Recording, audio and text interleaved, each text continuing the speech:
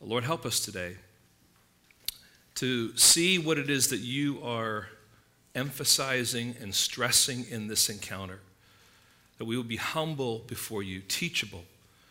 And Lord, although these things are happening thousands of years before even our existence, we recognize, Lord, that you have something to say to us through them that will affect how we live our lives for your glory now. So, Lord, may we humble ourselves before your word. May I simply be your mouthpiece to speak your truth. And, Lord, would we be a church that is strengthened because of it. In your name, amen. Thank you. You may be seated. Many of you know the name Muhammad Ali. And of course, you may, if you're a younger generation, somewhat have heard about him. But for all of us in the older generation, he was an amazing boxer. He was heavyweight champion of the world. But he was arrogant in his demeanor. And I think a lot of that simply had to do with the media and playing up the media and trying to get the excitement around the fight. But he was also known for his boasting, self-descriptive words. And here are some of the things that he said. I am the greatest. I said that even before I knew I was. It is hard to be humble when you are as great as I am. And probably his most famous quote was made before his fight against George Foreman. And he said, I float like a butterfly, I sting like a bee. His hands can't hit what his eyes can't see. Now you see me, now you don't. George thinks he'll win, but I know he won't. He was apparently a poet too. Not a very good one, but a memorable one. But what marked Muhammad Ali was not only his arrogance and his quotes, but it was also his style of fighting. And if you remember some of those fights, and maybe if this is new to you, go on YouTube, you can watch it. But what he would do is he'd get out there in the ring, and he'd start a little bit, and he'd actually welcome the guy to kind of put him on the ropes. And what he would do is he'd put his hands up, the gloves up like this, and he'd put his elbows tight in to cover his body, and he would just let the guy pound on him. And for the first round, the guy's just beating, trying to get him all over the place, and he's just there. And every once in a while, he'd kind of poke his head out and kind of and then he'd do this again. And the guy's just pounding away. You think, okay, he's just going to do that for a round. Well, what's going on with him? Is he not feeling good or something like that? He'd come out round two, and he'd come out again, find himself on the ropes. Boom, he just put his arms up like that, and the guy'd be pounding away, and he'd poke his head out a little bit and do the same thing.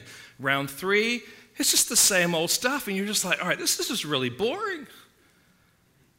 And then at a particular moment, things would change. And his strategy basically was to let the other guy just wear out, punching away, and he would just endure it, and then all of a sudden he would come out, it's like bam, bam, bam, bam, bam, and it usually didn't take too long. And he would knock the guy to the floor.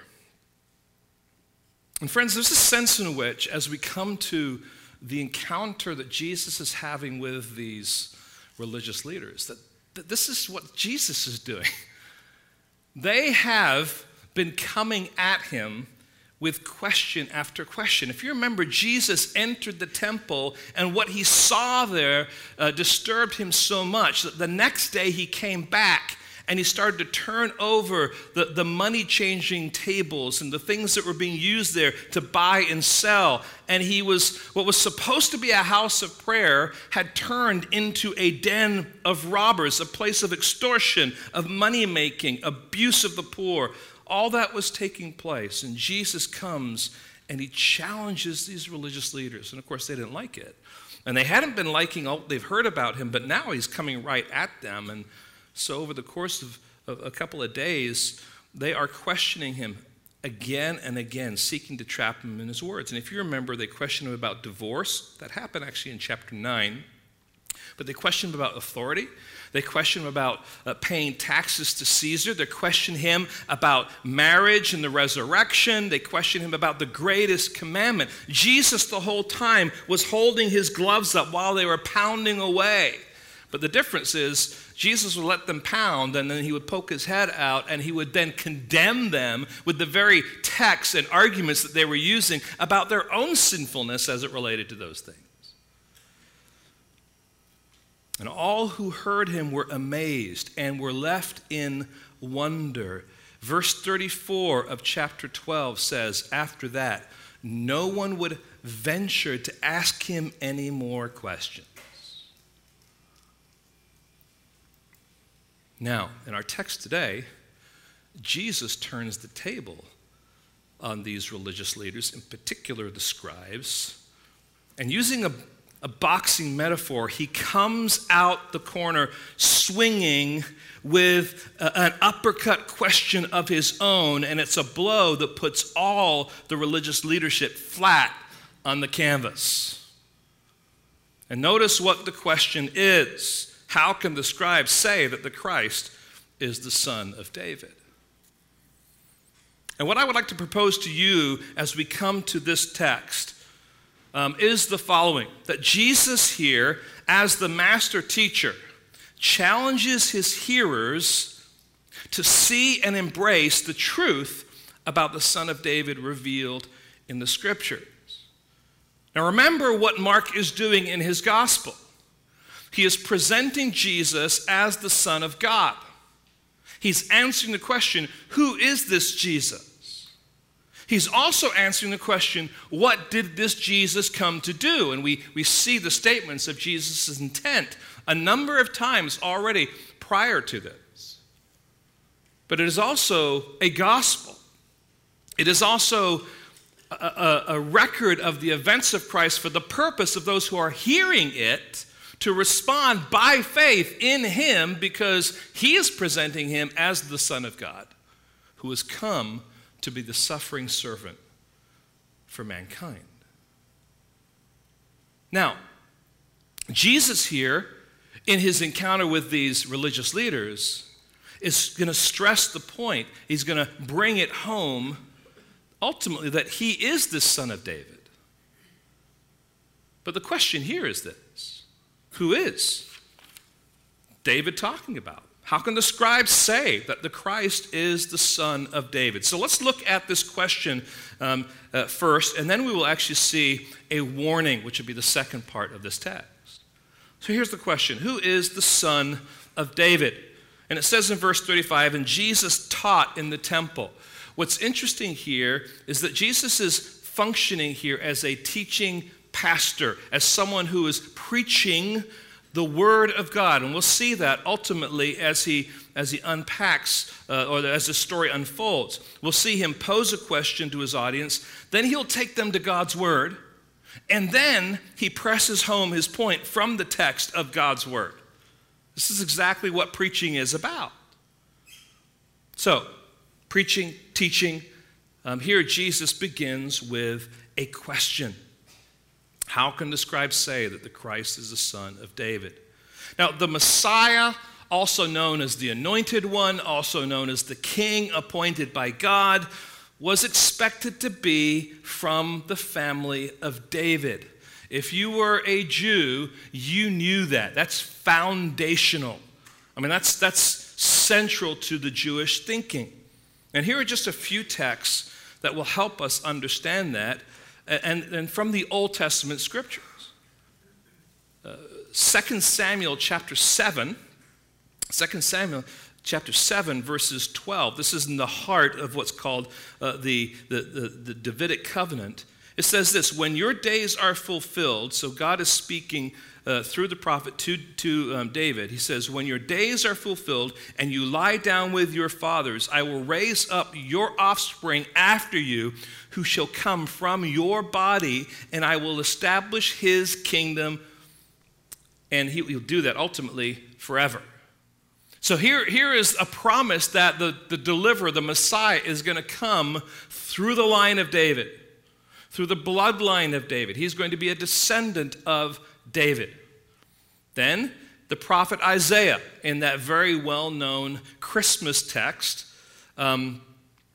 speaks about this Messiah And let's just follow along as I read Isaiah chapter 6, or chapter 9, verses 6 and 7. For unto us a child is born, to us a son is given, and the government shall be upon his shoulder, and his name shall be called a Wonderful Counselor, Mighty God, Everlasting Father, Prince of Peace.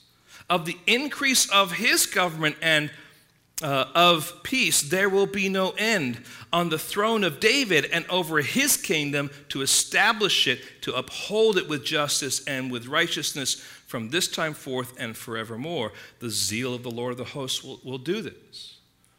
So here again we have a prophecy from Isaiah that is rooting this Davidic kingdom being where this Messiah would rule. So there's this connection then between David and this Messiah and the kingdom that's going to come from that. And then Jeremiah speaks about David's descendant as a righteous branch. In other words, someone that grows out of the lineage of David. Behold, the days are coming, declares the Lord, when I will raise up for David a righteous branch, and he shall reign as king and deal wisely, and shall execute justice and righteousness in the land. In his days, Judah will be saved, and Israel will dwell securely. And this is the name by which he will be called. The Lord is our righteousness. Now, that's just a few of the texts that remind us then of the fact that Jesus, or the Messiah, the Christ, is to be a descendant of David. So the point here is that central to Judaism is the fact that the Messiah, the Christ, had to be a descendant of David. The people, the scribes, were rightly waiting for this national warrior hero that was a descendant of David's bloodline. And so just before this time in the temple, we have Jesus entering into Jerusalem, right? And what is happening? What are the crowds saying as he is coming? What are they shouting? What are they singing? Look at Mark chapter 11, verses 9 and 10. Hosanna! Blessed is he who comes in the name of the Lord. Blessed is the coming kingdom of our father, who? David. Hosanna in the highest.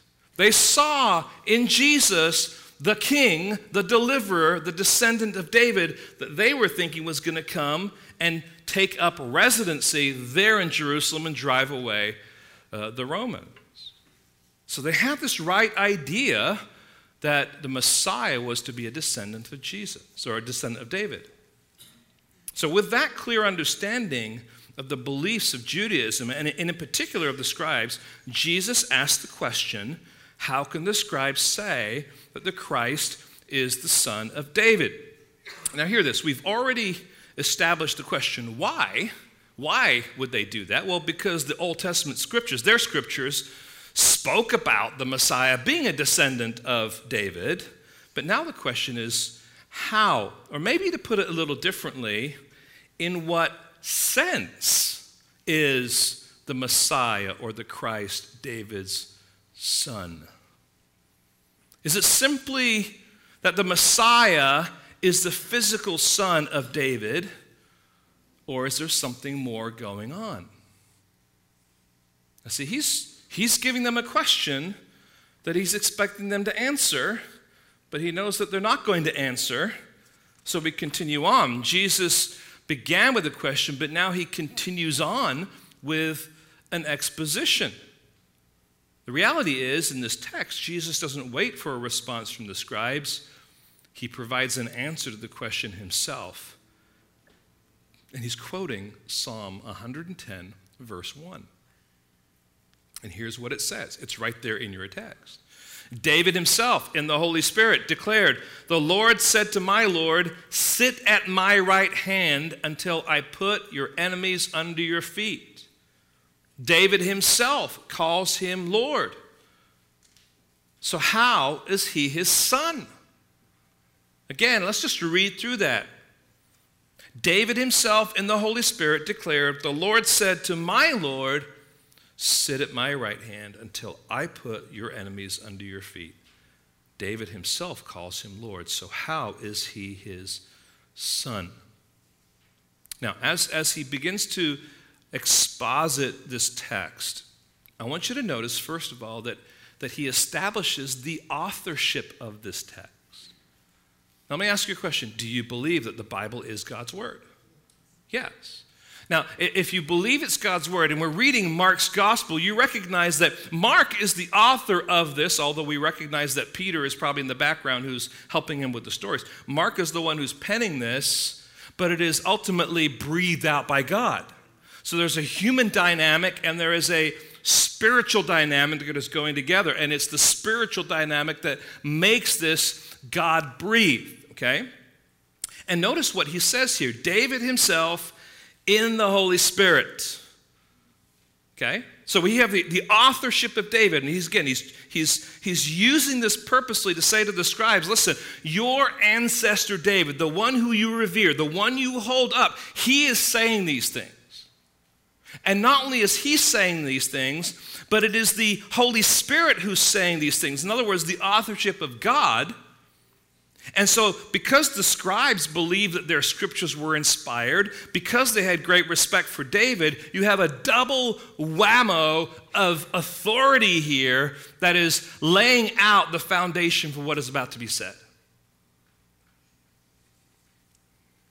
So, here we have Jesus who's stressing that this psalm is from the lips of David and the heart of God.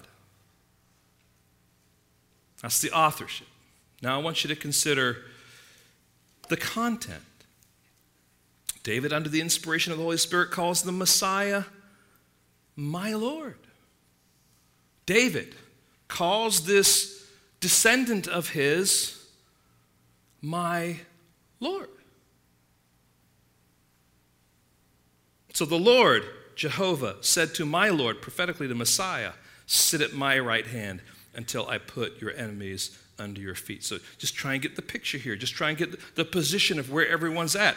David is speaking, and he's saying, the Lord. We would consider that would be, God the Father, Jehovah, said to my Lord, prophetically, the descendant of David, the Messiah, the Christ, my Lord, sit at my right hand until I put your enemies under your feet. You get the picture here.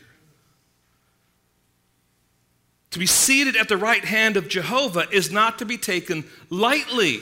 There is a uniqueness about this position. There is a uniqueness about David's relationship with his Lord. And there's an elevated position granted to this Messiah. So here is the punchline. Here is what Jesus ultimately is saying. Here is the real question. David calls him Lord. So how is he his son? How can the Messiah at the same time be both David's son and David's Lord? And of course, the answer that Jesus intended to elicit was that the Messiah indeed is to be a descendant of David, but he has a more exalted role than that of simply a successor of David. He is the very Son of God. Or, to put it a little differently, because although he is his son by descent and therefore his junior in age, he is also in some mysterious way superior to David and therefore his senior in rank. In other words, David knew that his descendant would be greater than himself. He knew that this Messiah that was coming was not simply to be a man. He was far more than a man. Now, the preaching and the teaching in the New Testament just reinforces this to be true, because the apostles, both in the book of Acts as well as in their epistles, affirm these things. Let's look at Acts chapter 2. Acts chapter 2 and verse 34 and 30 through 36. I just want you to notice this. It's up on the screen there for you, but you can look in your Bibles too. Here's what Peter said in his sermon on Pentecost. For David did not ascend into the heavens, but he himself says, the Lord said to my Lord, sit at my right hand. We've heard that somewhere before, I think, right?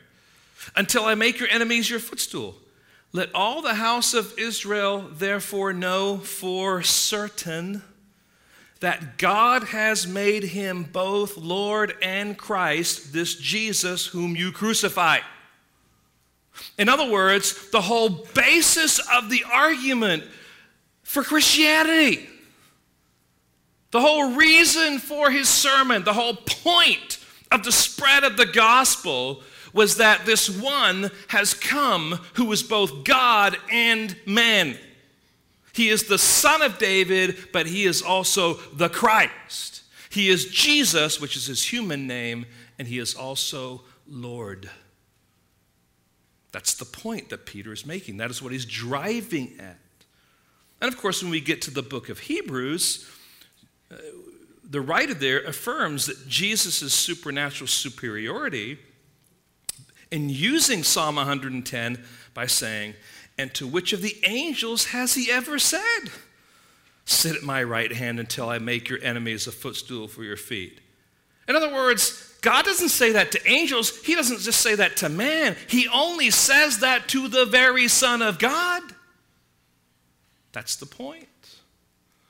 Jesus is the supernatural God-man who fulfills Psalm 110, verse 1. He is preaching, of course, about himself. He is the Messiah, the divine human fulfillment of that text. He spoke these divine words with human lips that were controlled by a divine nature.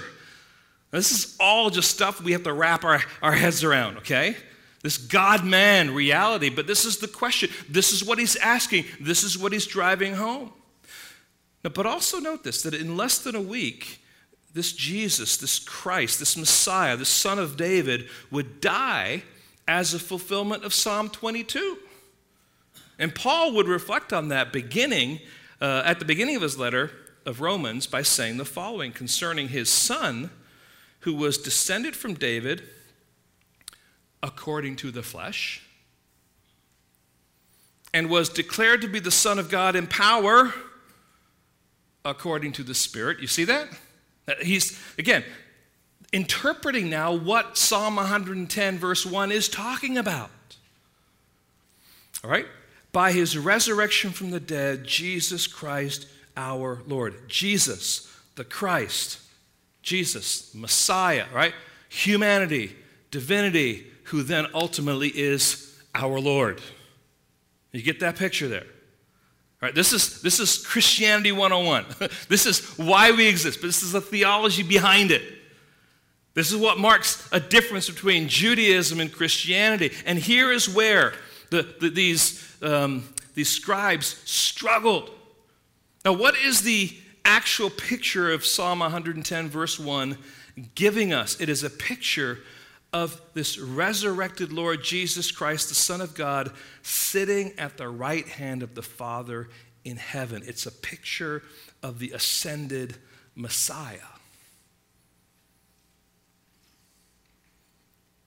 Now, I love what we see next. What do we see next? We see the response of the people. There are people listening in.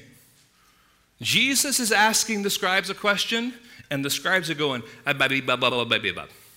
they have no connection. Now hear this. Psalm 110 verse 1 was not an obscure text of Scripture to these scribes. These were the experts in the law. This was a text of Scripture that was understood to be messianic, pointing to this coming Messiah. They knew this text. It's not that Jesus pulled out some obscure passage from Leviticus somewhere that you've never read before because the pages are still sticking together, right? This is one that they would mine, they would talk about, they would speak about. This is one that was on their lips. They knew this text, but they didn't know the text. They quoted the text. They may have even memorized the text, but they had no understanding of what it meant. But the response of the people here as Jesus is interacting with them is this, and the great throng heard him gladly. The crowd was enjoying this. Now you have to wonder whether they're enjoying the scribes kind of, not being able to answer questions, or whether or not they were just loving the fact that Jesus was unpacking a text of Scripture in a way that made complete sense because it's right there in front of you. All right? Now, this is where Jesus is going, and here's the question that he asks them. Now, I'm going to put the title up here for the next section, but we're going to kind of think of a bridge between these two different sections because I think they both go together. And we have to ask ourselves a question. And the question is this: why were the scribes so deficient in their understanding and their reading and their application of Scripture? Why is it that Jesus had to teach them what the Scriptures actually said when they were supposed to be the experts in the Word? What was going on? The religious establishment was now blind to the truth of God's Word on so many levels. And the answer can be found in this text. You see, that the culture, the Jewish culture that is, with its unique Jewish and political undertones, had taken over and eclipsed the interpretation of the Hebrew Scriptures. This is why they were waiting for a political deliverer. The culture of the day had become the lens through which the Scriptures were being interpreted. Since we already know what the interpretation is, we're going to read that interpretation back into the Scripture. We're not going to look for anything else because we've already come to the right conclusion. We know what it says. So if the culture demands an attitude or a behavior, then you must read that into the text of Hebrew Scripture. That's this kind of idea of this lens. And friends, this is what is happening today all across our country in many churches. Christian pastors and leaders are being influenced by the culture around them and are beginning to look at Scripture through distorted lenses. Now, you know what it's like to go to the eye doctor, right? I mean, some of you don't like it because of the glaucoma test, and I totally get that. No one loves to have puffs of air being, shot in their eyes. But when you go to have your vision tested, one of the things they do is they put this contraption on you and they figure some things out and they twist this and that and the other, right? And then they say to you, okay, which is better, A or B? A or B? As if you didn't hear it the first time, right? It's just the reason you're not giving an answer is because you realize, as we were praying earlier, we're talking about my eyes here, right? I better get my answer right. This is not one where you say, I'm not going to care about this test, I'm just going to fudge on this one because who really cares? Your eyes care.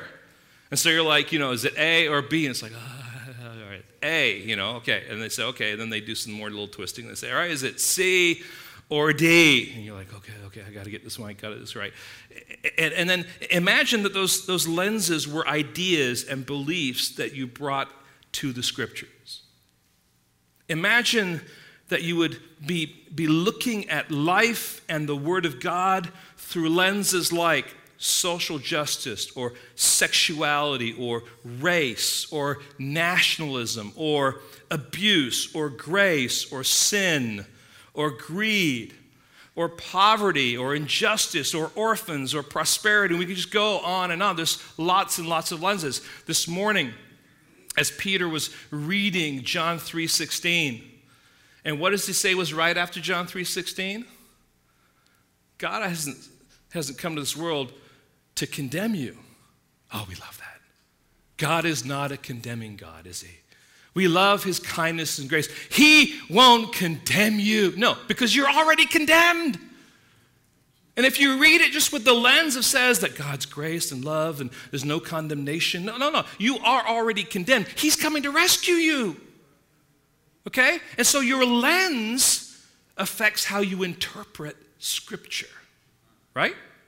And this is really, really important, friends. So if we come to the Bible looking at it through one of those lenses, we will likely come away having made some major mistake. Let me just list a few of them. We would only see things that seem to relate to our lens of choice because we're looking for certain things. And so those things kind of pop off the page. And they may not even be central to what's being talked about. We would likely force passages to say things about our lens that the passage isn't saying.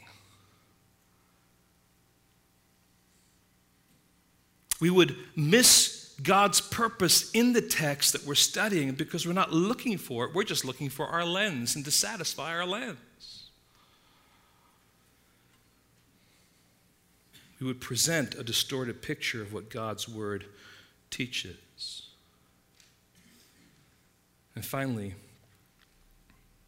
we would present ourselves as being biblical when we're not. Anyone can say, well, I'm biblical because I found it in the Bible. Well, but did you find it in the Bible in a place where you understood what was being said in its context? See, it's not enough to say, well, I use the Bible. Now, I'm going to talk to you a little bit about this because there's another way to describe this whole thing, and I'll use it. This is stuff that we teach in our Simeon Trust seminars, and I think it's really appropriate because I think this is what was going on with these guys. So many of our pastors and church leaders are drunk as they approach the Word of God. And an inebriated pastor will grow an inebriated church. Let me explain what I mean. I don't think you guys are a bunch of drunks, okay? But just hang in there with me for a little bit, okay? All right? Look up at the screen. What do you see? What does this look like? It's...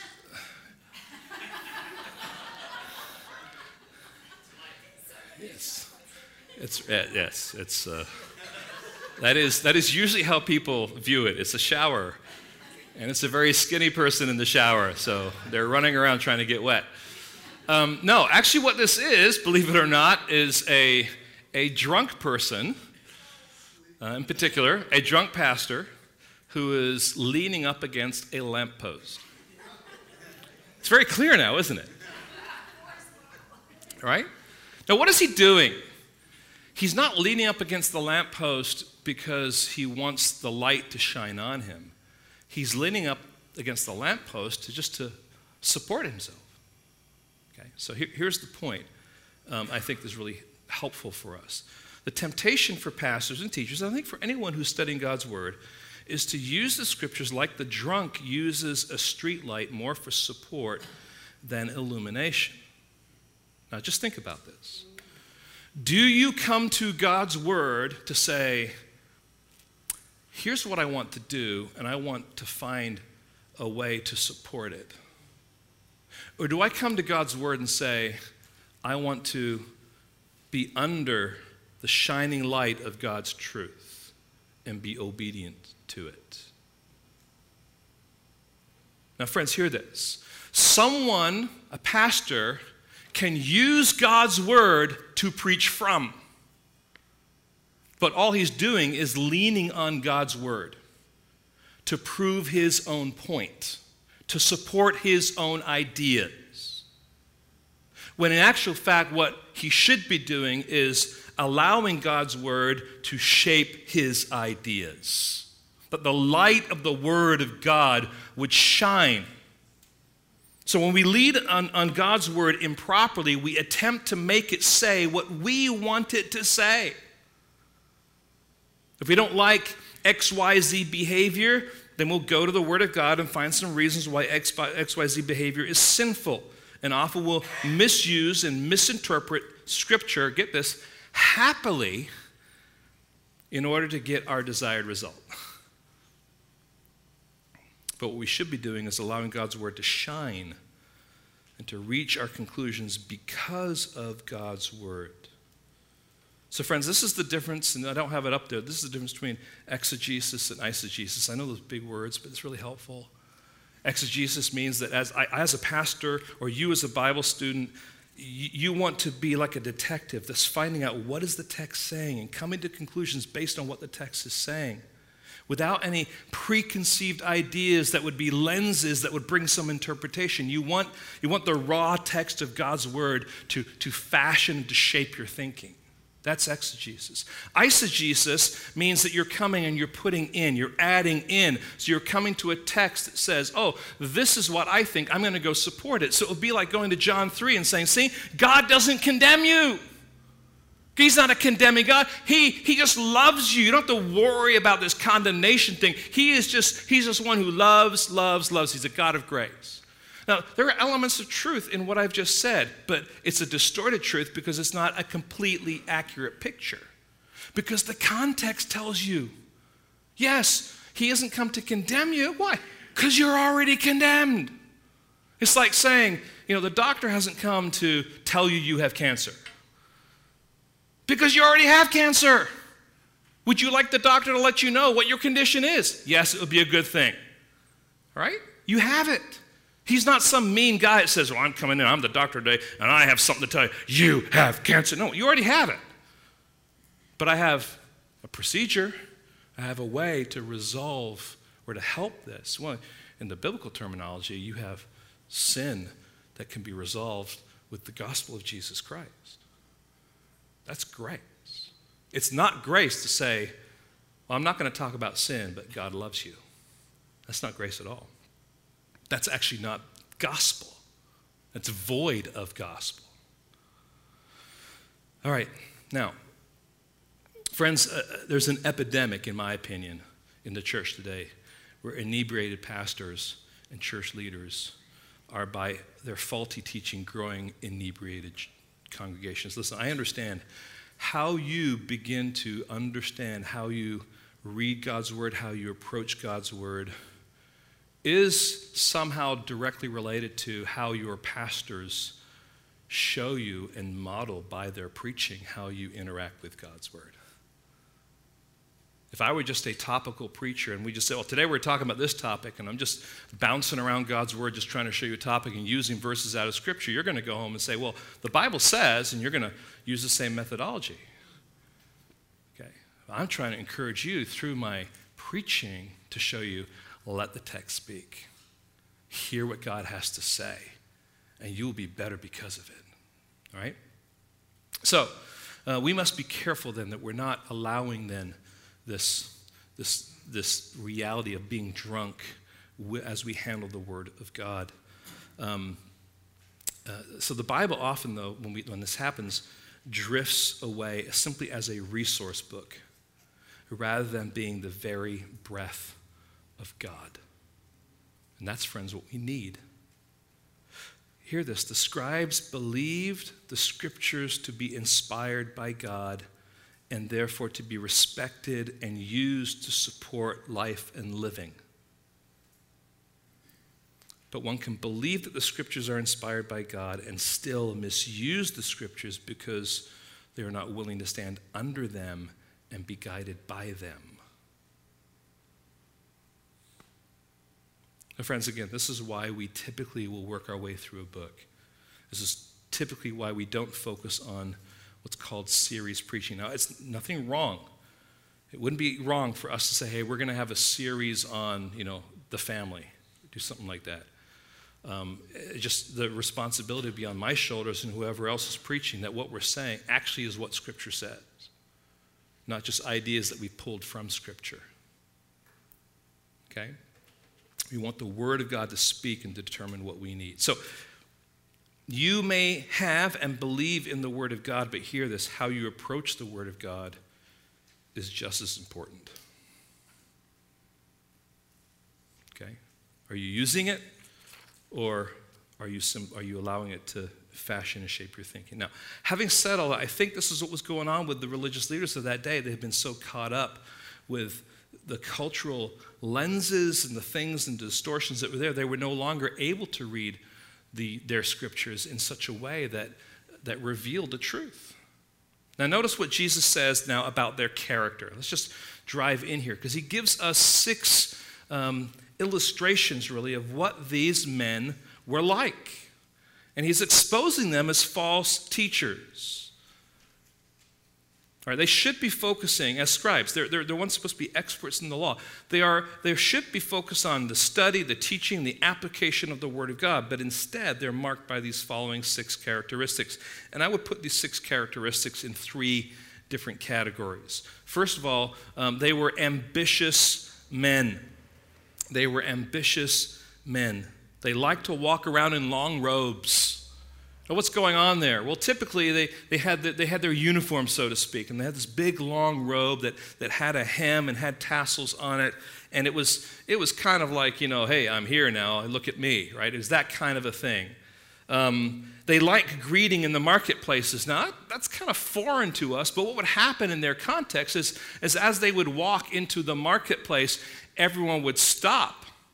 And they would give deference to them, and they would greet them with words like master and rabbi. In other words, you had to stop and you had to kind of give them the accolades of their position. And they loved that, you see. They loved wearing these adornments that helped people know who they were. They loved the attention they got from these greetings. Today's counterparts are those pastors and church leaders who strut around in their designer suits and trendy hip outfits, who love to be called doctor, pastor, bishop, elder, apostle. Woodrow Wilson once described one pastor in the following way. He said, "He is the only man I know who can strut while sitting down." You may have met that person. I don't know. Now, my dad, he was a crack up in many ways, very proper English, but I would go to his church and he'd ask me to speak, or he would introduce me, and he would introduce me as the Reverend Rod Phillips, as if somehow gave me levels of accolades up there, Just so you know, Pastor Rod's fine, okay? Yes, I got a doctorate, but Pastor Rod's fine, okay? Want to be careful with that. So what is that issue here is this, that the scribes had lost sight of the fact that honor and glory is to be directed to God alone and not to themselves. They had become preoccupied with their own ambition and had lost their sight of their responsibility to teach and to train God's people to know, to trust, and to serve God. Secondly, they were proud men. They were proud men. They secured the best seats in the synagogues. These were the seats along the walls, and then depending on the synagogue, the seats that were right in front under the holy kind of administrative tools that they had in the temple. It would have been the Ark of the Covenant.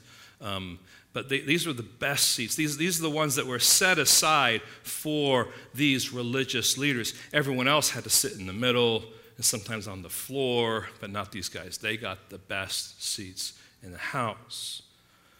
They also secured the places of honor at feasts. It was a cultural practice to invite a religious leader, a scribe or someone like that, to some kind of special feast. And their presence was considered, just part of the norm and the culture. It would be kind of like, I want to say, I'm thinking more in the Catholic context where, there's some kind of a celebration of birthday, and they're going to invite the local vicar to come, and he's going to be there. Okay, so it'd be like me showing up at something you're doing, and the only reason I'm there is because I'm pastor. You really don't like me, you don't really care about me, but you want me there, and that happens. And I tell you what happened there is there was a rightness to it. There's a rightness to saying, I'm going as a representative of God. Okay, this is an appropriate place. But what happens is now it becomes this, I am here. Don't you know that? I'm so glad to be here representing God. Okay? Now, one of the things that happens as a pastor is we go to some gatherings and stuff like that. If there's a meal, usually they're looking for someone to pray. And honestly, I can tell you, I'm just like, just don't call me. Don't call me. And it's not because I can't, and I just don't want people to just always feel like, we have to revere Pastor Rod because he's here. No, I'll do it. I'm happy to do it. But it's not like I have to be the person who's doing it. You guys can pray. You guys are smart. You know how to articulate words, put them together in sentences, and actually make sense in a public way. It's okay. But people who love that kind of stuff, they're longing for it. I can't wait so I can stand up and welcome everyone. Glad you could be here. My name is Pastor Rod Phillips. I'm from Gateway Bible Church. where we love to know, apply, and proclaim the Word of God and the gospel of Jesus Christ. And we would love to see you next Sunday in our church. You see where this is going. It's not what it's supposed to be, and it's just kind of, everyone's just like, ugh, right? And this is what happens. They just love being the center of attention. That's what's going on here. Rather than simply being representatives of God, serving in those capacities. They're also greedy men. They devour widows' houses and for a pretense, make long prayers. You're like, well, how do those two things go together? Well, let's think first of all about the widows.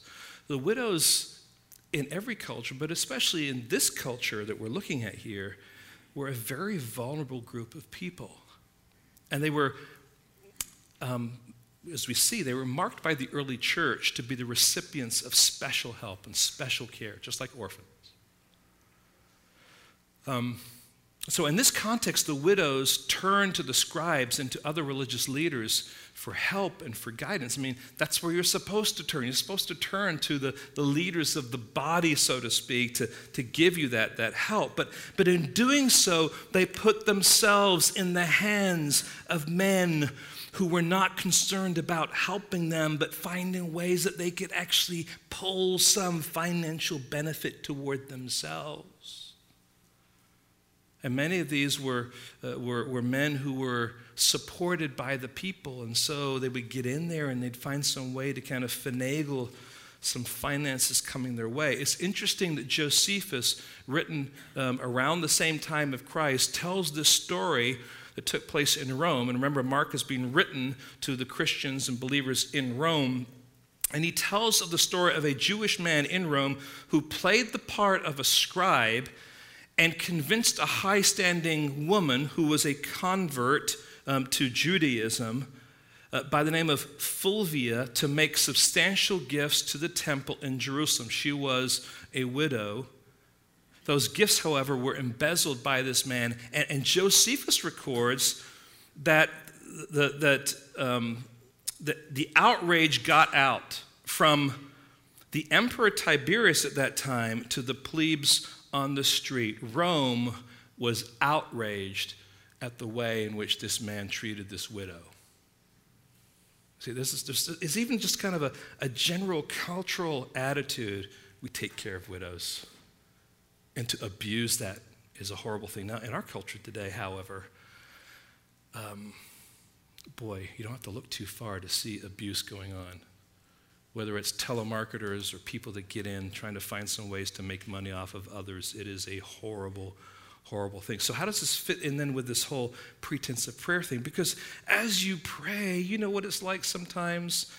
People can pray and, Lord, you know my need and my struggle and how my finances are just gone and I really need help because I can't put food on the table and it'd be really, really good if there were some people that could help me out with some finances that could meet the need of the day. And I know that you would be the one who would be doing that. And you see how these prayers then can be really given for selfish purposes. And that's what was going on here. They would go in and pray with the widow, but in that prayer they would be pouring on the guilt, and the widows ultimately would, in their terms, they wouldn't sign a check, but they would make donations, right? And that's the kind of stuff that was going on. Now, how do we see the characteristics play out in our Christian culture today? False teachers are not just known for what they teach, but also what they are unwilling to teach. Now, let me give you three areas. This is not everything about false teachers, but I think this is helpful. False teachers preach and teach the ideology of self-made and self-proclaimed mediators of God. So I'm talking about what Mormonism would be based out of. Self-proclaimed mediators of God. This is the dream that I had, okay? This is the revelation that I had. This is the encounter with God that I had. These are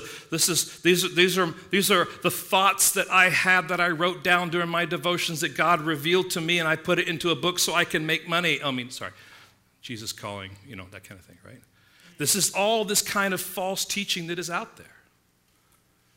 And it's teaching that comes from things that are extra biblical that are now being taught as truth, right? Secondly, false teachers preach and teach the ideology of the culture of the day. And friends, you can go into churches, I'll put that in quotes, on Sunday in the Bay Area and hear pastors preach and teach things that are clearly contrary to God's word. But they are bullet points of contemporary secular religion. And that's what it is. You don't think the LGBTQ is a religion? I want you to think through that. There's an ideology that is worshiping something, that is rallying together for a common cause. There's other things we could talk about. The environmentalism could be another thing. But there's this ideology from the culture that is being preached as if this is from God, and it's not. But then there are false teachers who avoid preaching and teaching what is clearly revealed in Scripture. They don't talk about sin.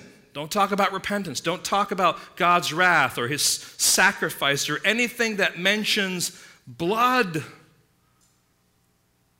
You heard about there's a Christian school that was taken to court because they were having their children memorize a passage from 1 Corinthians that just mentioned blood and it mentioned sacrifice, and it was just too harsh, and we got to remove that. The kids can't learn that.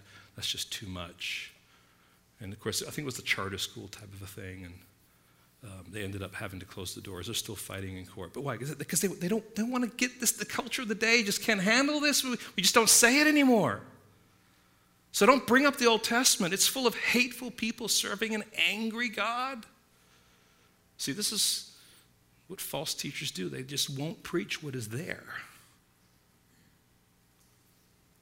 And ultimately, what does Jesus say? And I'm just trying to, that's a contemporary kind of application, some food for thought, but it says here, they will receive the greater condemnation. Right? To him that knows to do good but doesn't do it, what? To him it is sin. James says, don't be many masters, because you will incur on yourself the greater responsibility. If you've been given a great privilege to be a teacher of God's truth, you have a greater responsibility with that opportunity. Greater accountability. I certainly don't want to be on the receiving ends of those words, do you? Now let me just end here with 5 concluding thoughts. You're like, oh man, we got 4 minutes. All right, that means we have 30 seconds for each one. All right, we'll try and get through it, right? Number 1, what lens do I tend to look at life and the Bible through? Now, friends, think about this question and be honest. We all have them. We all look through them. And as a result, we will tend to interpret the word, people, and God's word, interpret the world, people, and God's word through those lenses. And here's just a few that might be present with us here today. A political lens. You're conservative, or I'm a liberal, or capitalism, socialism, or the resurging Marxism that is happening today. Those are all lenses that can affect how we view God's word and will draw us to certain areas of God's word and cause us to avoid other passages too. A psychological lens that looks to impose 21st century psychological disorders into the scriptures. So Elijah was manic depressive. He defeated the prophets of Baal, and then he ran from Jezebel. Timothy suffered from anxiety disorder. Peter suffered from opposition defiance disorder. No, I don't. Yes, you do. This is the kind of stuff that happens. Right? These are all lenses that we look through.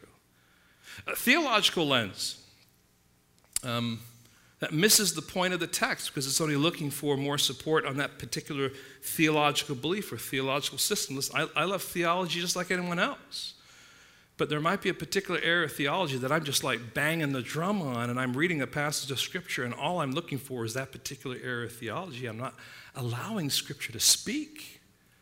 I've got to be careful with that. Social justice lens. You're just looking for justice for the oppressed, the poor, the hurting, and the abused. Now, Scripture says a lot about those people and about that subject, but be careful that you're not just allowing it to be the lens by which you're approaching the Bible.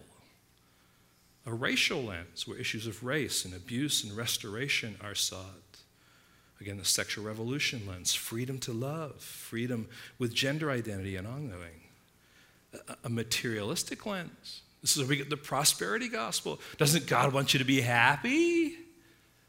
Doesn't he want you to give you stuff? Doesn't he want blessings in your life? Of course he does. Well, look for those things and claim them for yourself. We're just a bunch of materialists when we go down that path. So these, again, there's more lenses, but I'm just saying there are lenses. You have some. What are they? Be honest about it. Because they are hindering you from understanding what God's word is actually saying. Secondly, what place does the Bible have in my life? There's a reason why children, when they're young, are taught to sing the song, read your Bible, pray every day, pray every day, pray every day. Read your Bible, pray every day. What? There's a reason for that. Because we should be doing what? Reading our Bible and praying every day. I mean, it's foundational. So the question then is, what is your attitude, or what place does the Bible have in my life? Do I read it? Do I know it? Do I believe it? Do I really want the Bible in my life? Do I want it to speak to how I think and how I behave and how I act? Do I really want to be under its authority? Or am I just a drunk Christian trying to justify my sinfulness by twisting Scripture to fit my own agenda? Or do I allow the Bible to be the lens through which I view the world? So what place does the Bible have in my life? Thirdly, why am I serving God? Assuming you are serving God, why are you doing it? Are you more concerned about being accepted, being popular, people giving you accolades? Do you like being in the place of influence? Do you like being the center of what is going on? Do you like to have your ego stroked in that sense? Do you like to show off to others, to look how good I am at this musical instrument, or with my voice, or in my articulation of words, or whatever it might be? Why are you serving God? What's your motivation? Is it for God and for His glory? Or is it really all about you? And you might even add a little sub-question to that. Why are your children serving God? Because we can live vicariously through our children. Right? Number 4. Who is Jesus? Is he just the descendant of David? You say, well, he's the son of David. You're headed in the right direction, but it's not enough. But he is the Lord in the flesh. And if you're saying he's the son of David and he's the Lord in the flesh, you are on the right track. He's both man, he's both divine. And listen, the readers here are being challenged by this, and we are being challenged to have a right view and understanding of who Jesus is. He is the true God-man, God incarnate, Emmanuel, God with us. Question number 5. Is it time for me to stop arguing with Jesus and believe that he really is the Son of God, the Christ, the Messiah? Now, friends, this is the question that we're hammering every time we're coming to the text of Scripture, in particular in Mark. And Mark is just saying, I want to give you another demonstration of who Jesus is. Look at him. Look at him. He is the Son of God. Hear him. See what he does. See what he says. Hear what he has to offer. And in believing, are you willing to repent of your sins and bow before him as Lord and Savior? Let me leave you this morning with what we read earlier, Acts chapter 2, verses 34 through 36. Peter on the day of Pentecost, for David did not ascend into the heavens, but he himself says, the Lord said to my Lord, sit at my right hand until I make your enemies your footstool. Let all the house of Israel therefore know for certain. Let all the people gathered at Gateway Bible Church this morning know for certain that God has made both Lord and Christ, this Jesus whom you crucified. He is the lens by which we look at all of Scripture. He is the one that we're seeking to understand. He is the one that brings satisfaction. He is the hope for the world. He is the answer for our problems. He is the one that we desperately need. And he is God's Son sent to this earth for the purpose of being that sacrifice once for all. Lord, help us today as we've considered Jesus and his words and his encounter with these scribes, to be aware of all the kind of false teaching that is out there and the way that even religious people under the same umbrella, even as Christianity, can be promoting and presenting things that are far removed from the truth of God's word. May we hear from your lips, and we hear from Scripture what it is that you desire to say. Thank you, Lord, for preaching this sermon. Thank you for allowing us to be able to contemplate on what you have said to these scribes. And may we stand back in wonder and amazement and thankfulness at the kindness of your grace toward us in drawing us to yourself. You are a good and gracious God, and we don't deserve you, but we worship you in your precious name.